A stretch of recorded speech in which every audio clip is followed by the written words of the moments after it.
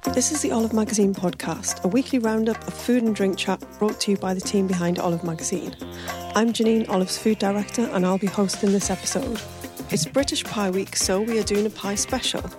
I've come to Melton Mowbray, home of the pork pie, to judge at the 2018 British Pie Awards and find out what it takes to become a winner.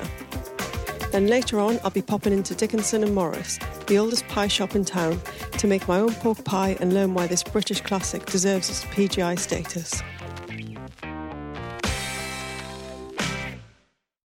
Okay, so I'm here with Stephen Hallam, who is the treasurer of the Melton Mowbray Pork Pie Association, and we're going to get into pork pies in the next section in much detail. But at the moment, we're here to talk about the British Pie Awards. We're in St Mary's Church in Melton Mowbray, and this is the scene of the judging, which is going to happen tomorrow on the 7th of March. Welcome to the podcast, Stephen. Welcome indeed. So this is the 10th anniversary of the Pie Awards, isn't it? It is indeed. They all arose, if we just took a trip down memory lane, the Pork Pie Association was formed back in 1998 with a purpose to gain protected geographical indication. This was protected status for Melton Mowbray pork pies. That journey took us some 10, 11 years, quite a long time, sort of hills to go over, hurdles and all of that. And after we'd done all of that, we sort of said to ourselves, well, where do we go from here? We've got protected status. I know what, let's have a competition. Let's celebrate excellence. So pies are a national favourite, be they sweet or savoury, whether you eat them hot or cold. So he said, let's have a competition. Where should we hold it? It's got to be in Melton Mowbray. And that was the seed. That's from where it all began. And I forget how many pies we had in that first year, but we probably around 400 or 500.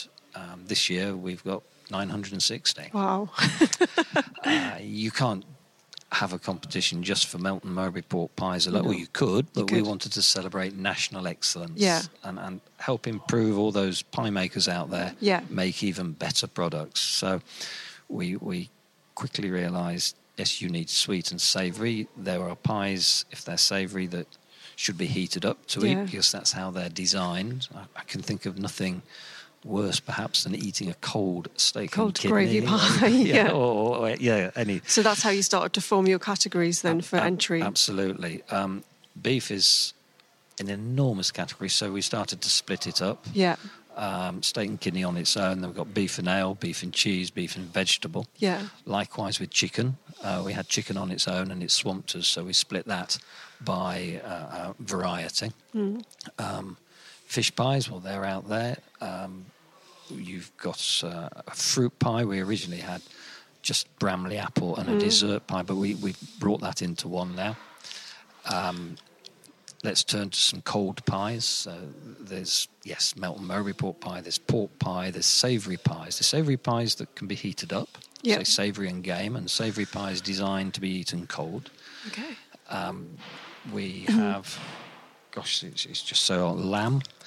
We introduced meat and potato because that is quite a big seller up in the northwest. You can see how that 900 entry figure you get to quite quickly then. And it's just not just about this big volume of pies. It's just arisen just to cover everything. So you mentioned fish pie before, and that's interesting because just to so people understand that to enter the pie competition, you have to be a completely enclosed pastry pie. Absolutely.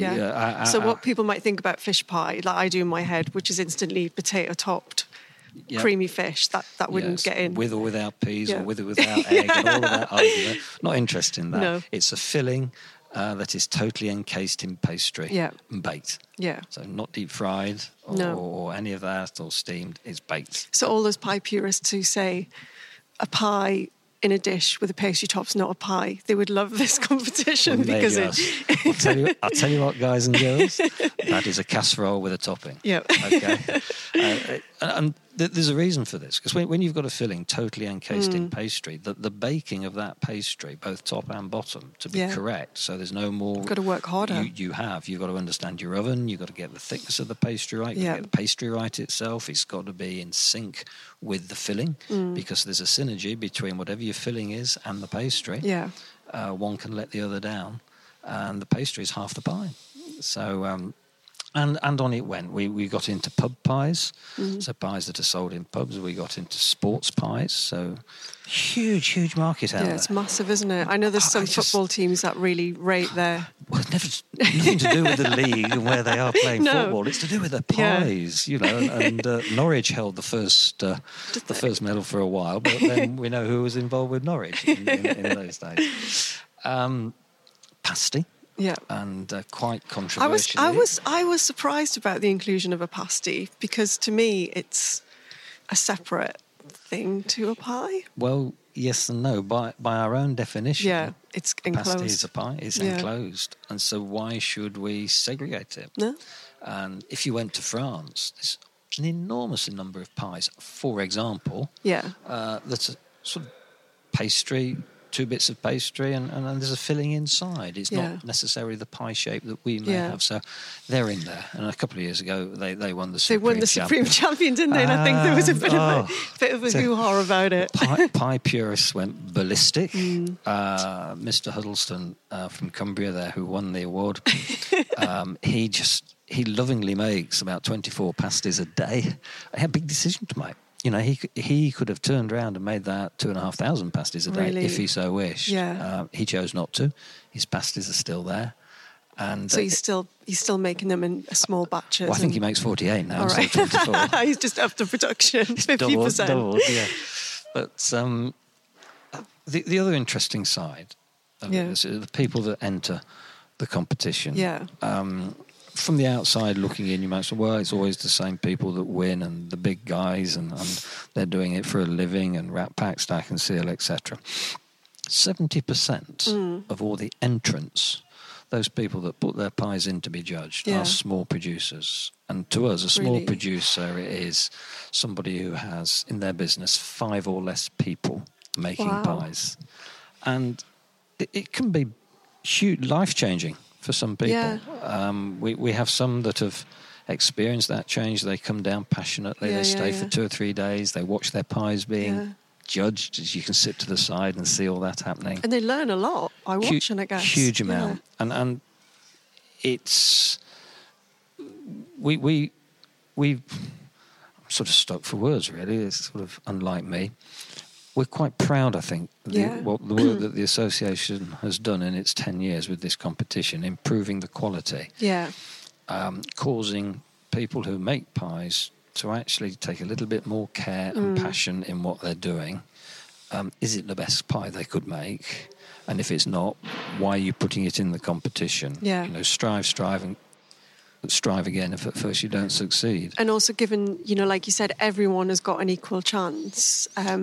I've been a judge the past 2 years, luckily been a judge, and judging the pies, you kind of, it's all blind. Everyone starts from the same sheet. You know, it's basically whether you're making 1 million pies a year or however many pies a year, you've got the same chance of winning, basically. So that's a great support for the small producers, as you said.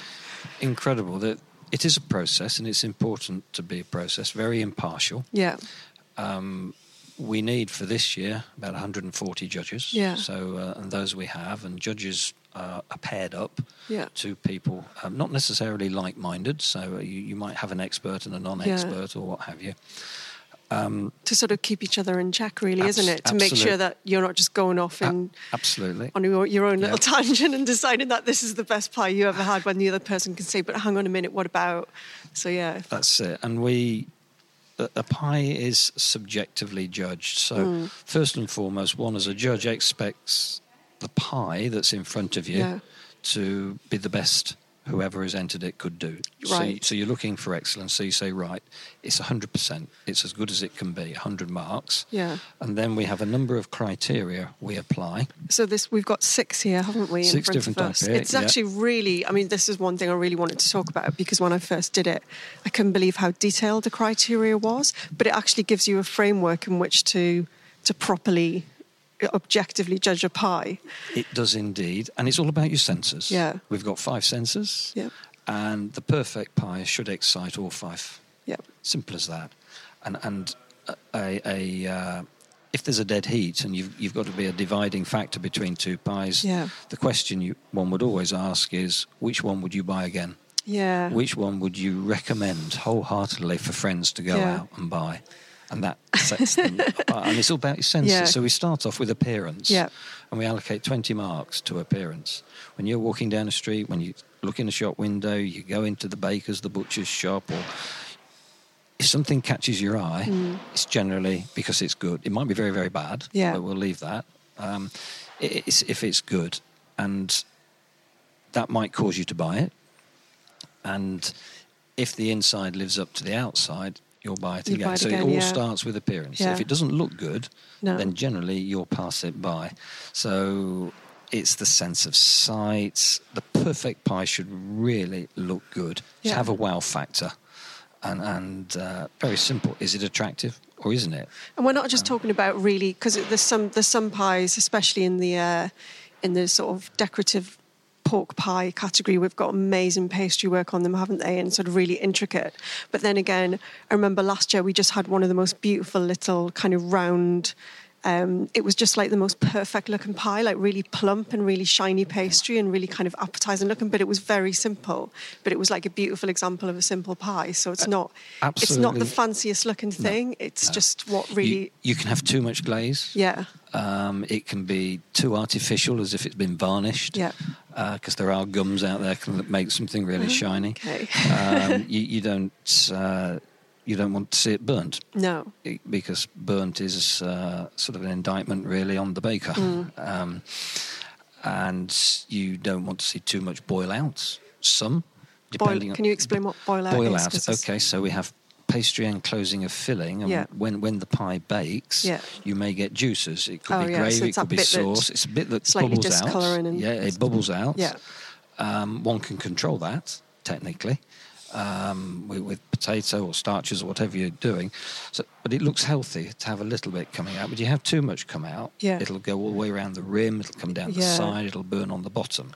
So that's not perfect. No. So you might take 1 or 2 points off for that. Yeah. So that's appearance. And we've not cut the pie yet. No. It's just sat there in front of us. Okay? We've just contemplated the pie. And you might be picking up an aroma from it as well. The next one is about baking. We apply sort of 15% of the marks to baking. Yeah. And this is when it's both uncut and when you've cut it. Yeah. So is it perfect and even? Or is the baking uneven, over or under-baked? If the pie is in a foil or a card tray, then you need to take the pie out of the tray and look at it underneath. The soggy bottom, classic, and that all comes with not knowing your oven. Yeah. If some of us have had 2 or 3 ovens at home in our time. Some of them bake higher or lower. That's right. You always want the old one back, don't you, when you get a new one? And it's the same commercially. Yeah. Exactly the same. So it's about understanding the oven. And for the baking, we're particularly interested in the pastry. Because the correctly baked pie is really indicating the technical baking skill of the pie maker. Top, bottom, side pastry, you're looking at all of those, neither overbaked, that's called burnt, nor underbaked, which is your soggy bottom. Yeah. But it just needs to be just so. And nice and even as well. Nice and even, what we call 50-50 in the trade, because you'll get sort of a white pith a bit on the inside, but the remainder should be brown where it's baked into it. Then we come on to the pastry thickness. You could take it for granted, but some pies are made far too thick. Yeah. Some are far too thin. We generally reckon 50-50 pastry to filling. And if you do that, you'll get the perfect bake and the perfect balance. So do you mean not like half pastry to filling. Yeah, Oh, you so mean like in total? Like if you took the pastry and took it all off and weighed it, and took the filling out and weighed it. Yeah. Oh, that's interesting. So when you are constructing your pie, you should, as a baker, be weighing and measuring everything. Because baking is a science. Yeah. Cooking, some say, is an art. A little bit of this and a little bit of that. But baking is very, very precise. Yeah. And if you don't get it right, there'll be an error. The balance will be off. It will. Yes. Or your filling can be busting out of your pastry because you've got too much filling in. Yeah. If you've too much pastry, if it's too thick, it won't bake properly. Yeah. And if you've baked it for longer so it does bake properly, as you say, the filling will all bubble out. If it's too thin, then it'll all fall apart and won't hold it. Yeah. So, it's either perfect and even, or it's very poor in terms of pastry thickness. Then we come on to the texture and the taste of the pastry. Remembering it's half the pie, so it should be in harmony with the filling. So you don't want a pastry, for example, that's really flinty and hard, and a really soft filling. So there's this relationship always between the filling of a pie and the pastry. You will get like an osmotic effect. You get migration from one to the other. Yeah. So you should want to eat them together. You're not there to scoop the filling out, are you? It wants to be like absolutely in harmony, as you said. It shouldn't be too greasy. No. It shouldn't be too dry. It shouldn't be too crumbly. It shouldn't be too salty. It shouldn't be too bland. And it shouldn't have any off notes either, nor taints. So if the fat you've used is sort of slightly rancid, okay, so that can happen.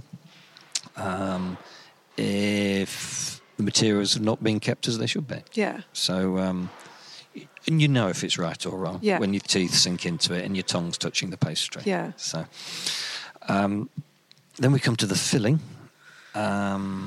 In terms of how well is the pie filled.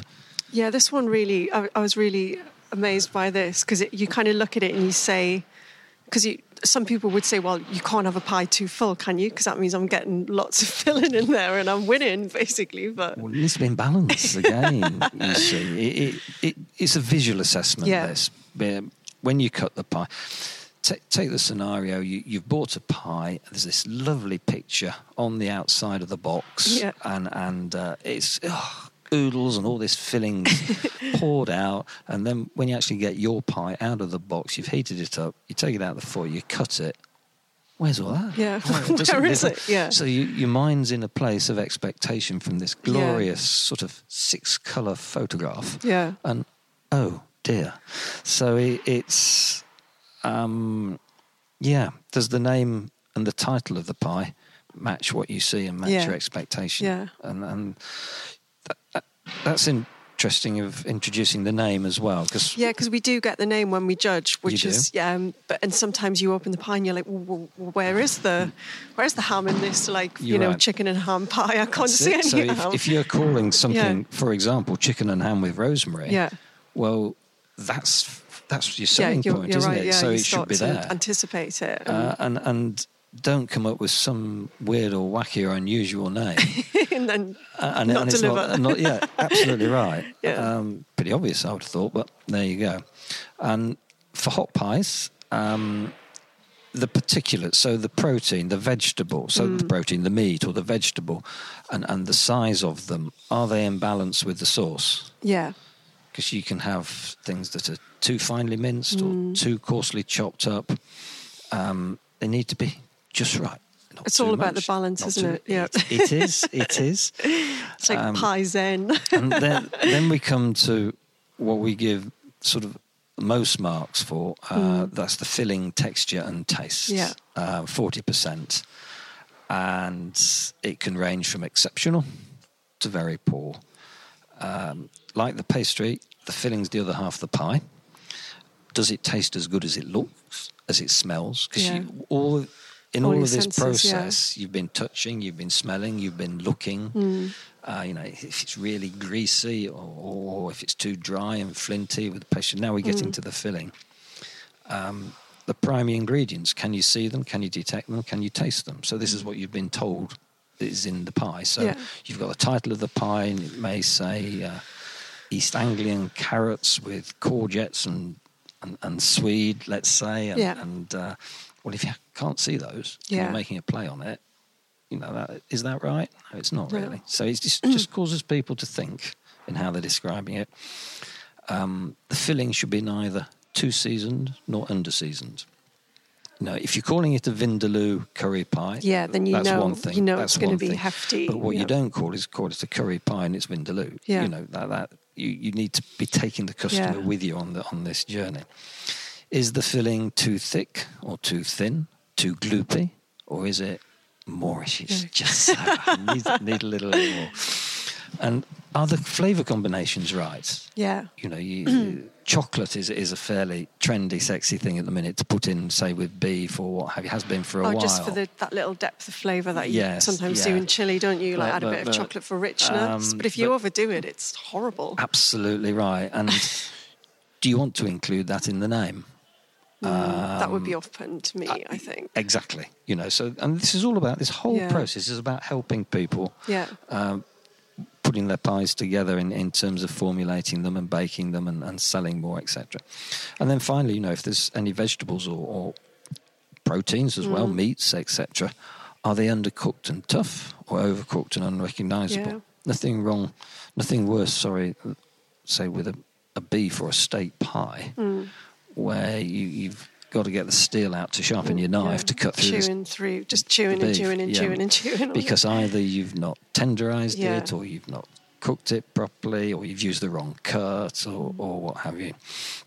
So we go through all of this, and that's why two people do it. Yeah. So one's cutting and the other one's writing down. And you're constantly discussing with each other, what do you think about this? Or this is really good, or this pastry tastes a bit off to me, or it's a little bit too tough. Sometimes you get really tough pastry. So absolutely. So we've gone through all of that for every pie. Yeah. And all of this is recorded on a sheet, and each pair of judges are asked to make comment on their pie. How could this pie be improved? So it's sort of positively. Yeah, positive criticism, or, helpful criticism to say a bit longer bake, or maybe a bit more gravy next year, or maybe, cook the meat for a little bit longer. That's right. So it is targeted at being positive with the criticism to help the baker, the chef, the cook. Does the entrant then get the marks for each section as well? They do. So they can go back and say, God, we really fell down on the filling that time, but we got top marks for pastry. And that can happen because at the end of the judging process, so let's for example take, because I'm sort of in a position where I just happen to know this. Let's take vegetarian pies. Yeah. We've got 84 entries. Second biggest entry this year, 86 is beef and any other sort of flavour. Right. So 84 pies, they've all been vegetarian pies, they've all been judged, and we're after the top three. Right. So there will then be a deliberation of all the judges, and in that particular class there's 12 judges to judge 84 pies in their pairs, and you have a final deliberation of the top three to ensure that it's in harmony, it's right. Well, actually, we've got a first and second equal. Yeah. But, one of those second equals, let's compare it to the first. Now we've got these there. Yeah. Are we being a little hard on this? Should we be... The appearance is better than that, etc. So we revisit the top three. So there is a consensus of all 12 judges that they are the right top three. And the top three are advised on the Wednesday evening after the judging and invited to come to a presentation luncheon, again here in St Mary's Church. Okay. Is that the top three of the entire competition? No. Oh, just of each section? Of each section. Okay. Well, we'll have a luncheon in here, an awards luncheon, and the top three are invited, and then the top one is announced on the day. That must be a tense lunch.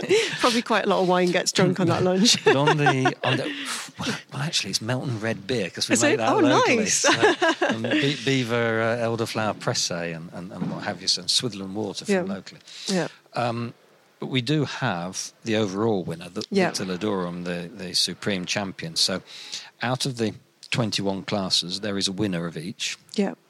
And the chairman of the judges this year is Colin Woodhead from Scarborough. will ascertain which one is worthy of being the winner of winners. Okay.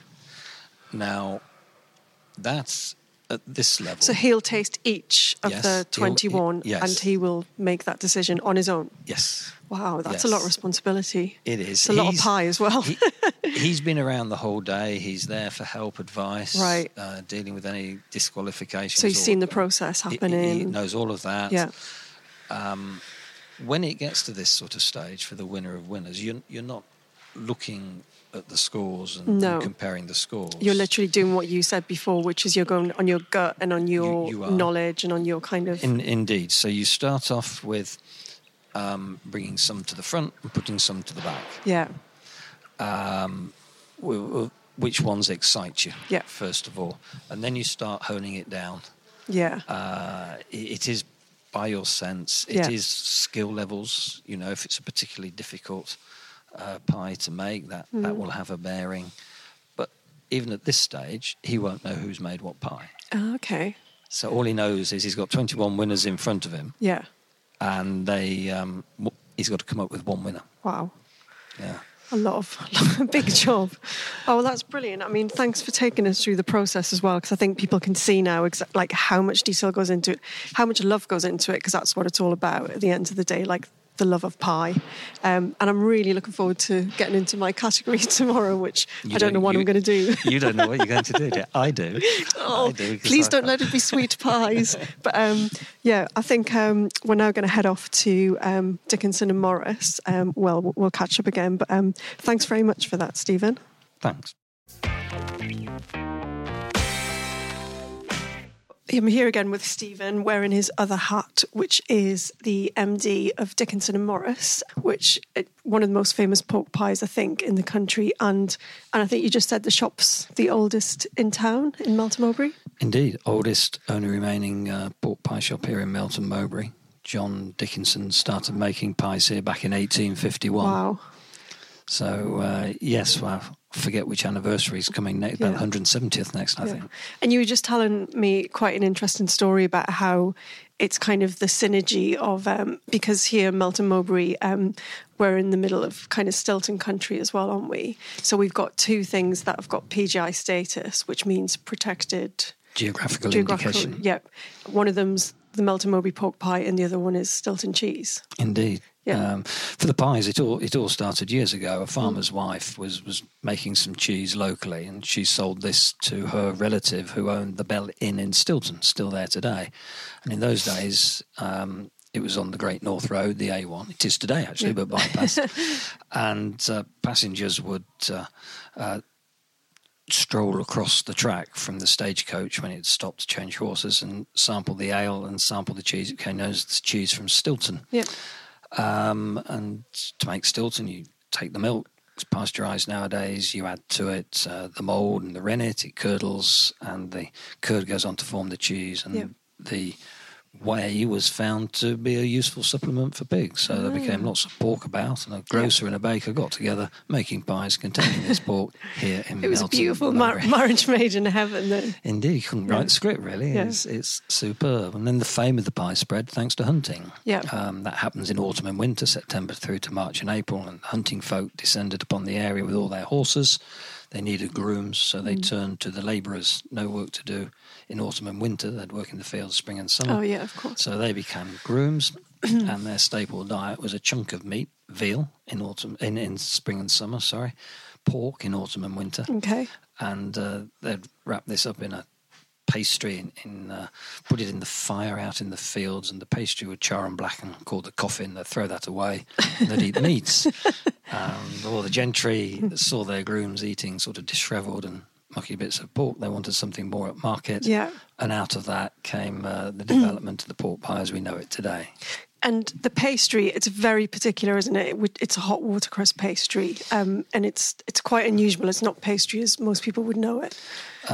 Peculiarly British, I think I would say. It's not known very much abroad at all. It's a little like making a roux for a sauce, if I dare say. So boiling water and lard, pork fat lard, not suet, added to flour with a little salt, mix it all. It looks as if it's all gone wrong. Keep mixing, comes together, and divide it into the weights you need and leave it to set up. And before you come to use it, so you generally make it one day, use it the next, or longer. And you need to temper it. It needs to be pliable, moldable, malleable, like Play-Doh. Yeah, you said like Play-Doh, and that is exactly the texture, because we just downstairs in the shop, which is a beautiful old shop, we made our own pork pies, and the textures, it's very unusual. It is normally you wouldn't be moulding and shaping and messing around with pastry too much. Like, the received wisdom's always don't touch it too much, but with this stuff you've got to, don't you? Quite the opposite, really. Yeah. If it's too cold, it will be hard and brittle and will crack and fracture. So it needs to be pliable and mouldable. So you create the pastry case, then goes the meat. So British pork, it has to be for the protected status, and pepper and salt for seasoning, and shoulder. You could use any cut you like, but we choose to use shoulder. On goes the lid, and seal it and bake it, and then... So let's talk about the moulding of the pie, because it's called a hand-raised pie, and I understand why that is now, because you use what looks like a giant... round, it's called a dolly. What would you describe it as? Call it as a jam jar. Yeah. And then it has a sort of a pole sticking out the middle of it, coming out the top. But it's solid wood. Yes. A dolly block or mould. And you form the pastry around that to make a kind of cup. Indeed. So you put this in the middle of your block of pastry, and using your hands, you work the pastry upwards nice and evenly around the outside of the mould, forming this pastry case. You take the mould out, and then in goes the meat, and put the lid on top. Yeah. You can use a machine to do that, and in many cases, a machine might give a more even thickness of pastry. Okay. Just for every pair of hands, you get a brain for free, but no two pair of hands will produce the same pie, which on the one hand is nice, but... when somebody buys a pie, they don't want thick and thin pastry. You want it nice and even all the way around.